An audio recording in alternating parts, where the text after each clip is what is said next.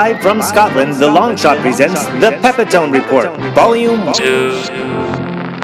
Well, hello, everybody. It's Eddie Pepitone with his second report from Edinburgh. Edinburgh. I've been getting some mileage out of that, being the American who doesn't know how to pronounce Edinburgh, and that's under the umbrella of I don't know anything about anything but America kind of thing.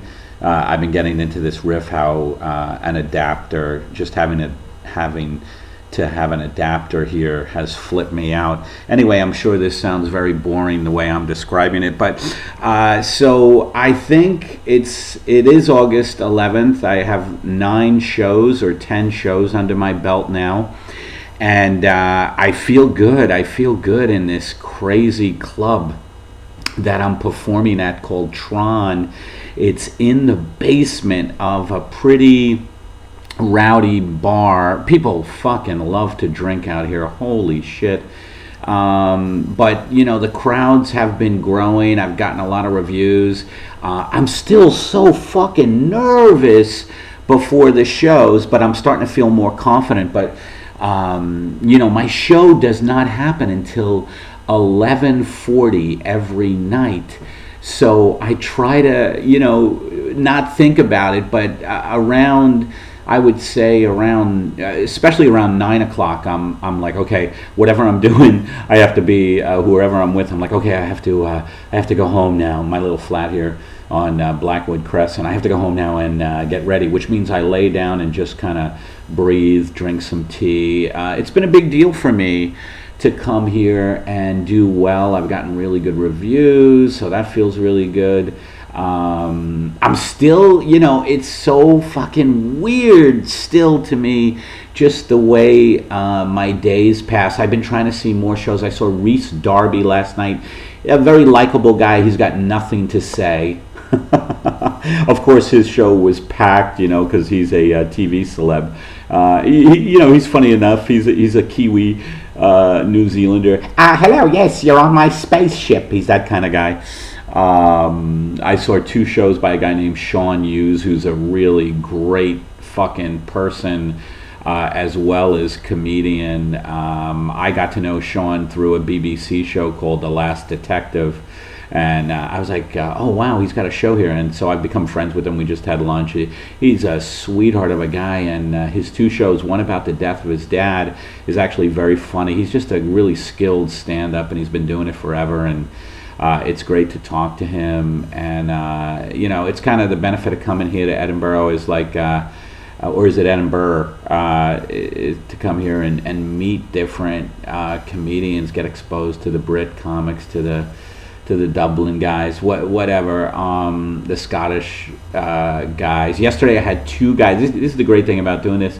Yesterday I had 2 guys come up to me after the show, and they were from Norway, and they book a Norwegian comedy festival. They were like, Todd Barry did it. He loved it, and I'm like, yeah, does it pay? That's my first thing. Does it pay? Oh my God, does it pay? That's a great question. Money going out in Edinburgh. Yeah, this has been expensive. I've had some bookers come, and it looks like I'll probably do a UK tour after this, but I'm getting way ahead of myself. I'm still trying to get my sleep, because my shows are late at night, and after I do my show, I usually go down and hang out at Set List with my buddies. Paul Provenz is in town now for a little bit, and Troy Conrad and Matt Kirshen, and just the people I know who are doing Set List, and I usually go up and do a set. But just to hang out, after my show, need to be around people. It's just a weird thing to come to a city where just thousands of shows are going on, and I don't, and I know a bunch of people here, but everybody's busy doing their show, so it can really be fucking weirdly lonely, during the day. So it's really cool to hook up with people and do stuff, and I'm starting to feel guilty that I'm not seeing any sights. I'm not going to Edinburgh Castle.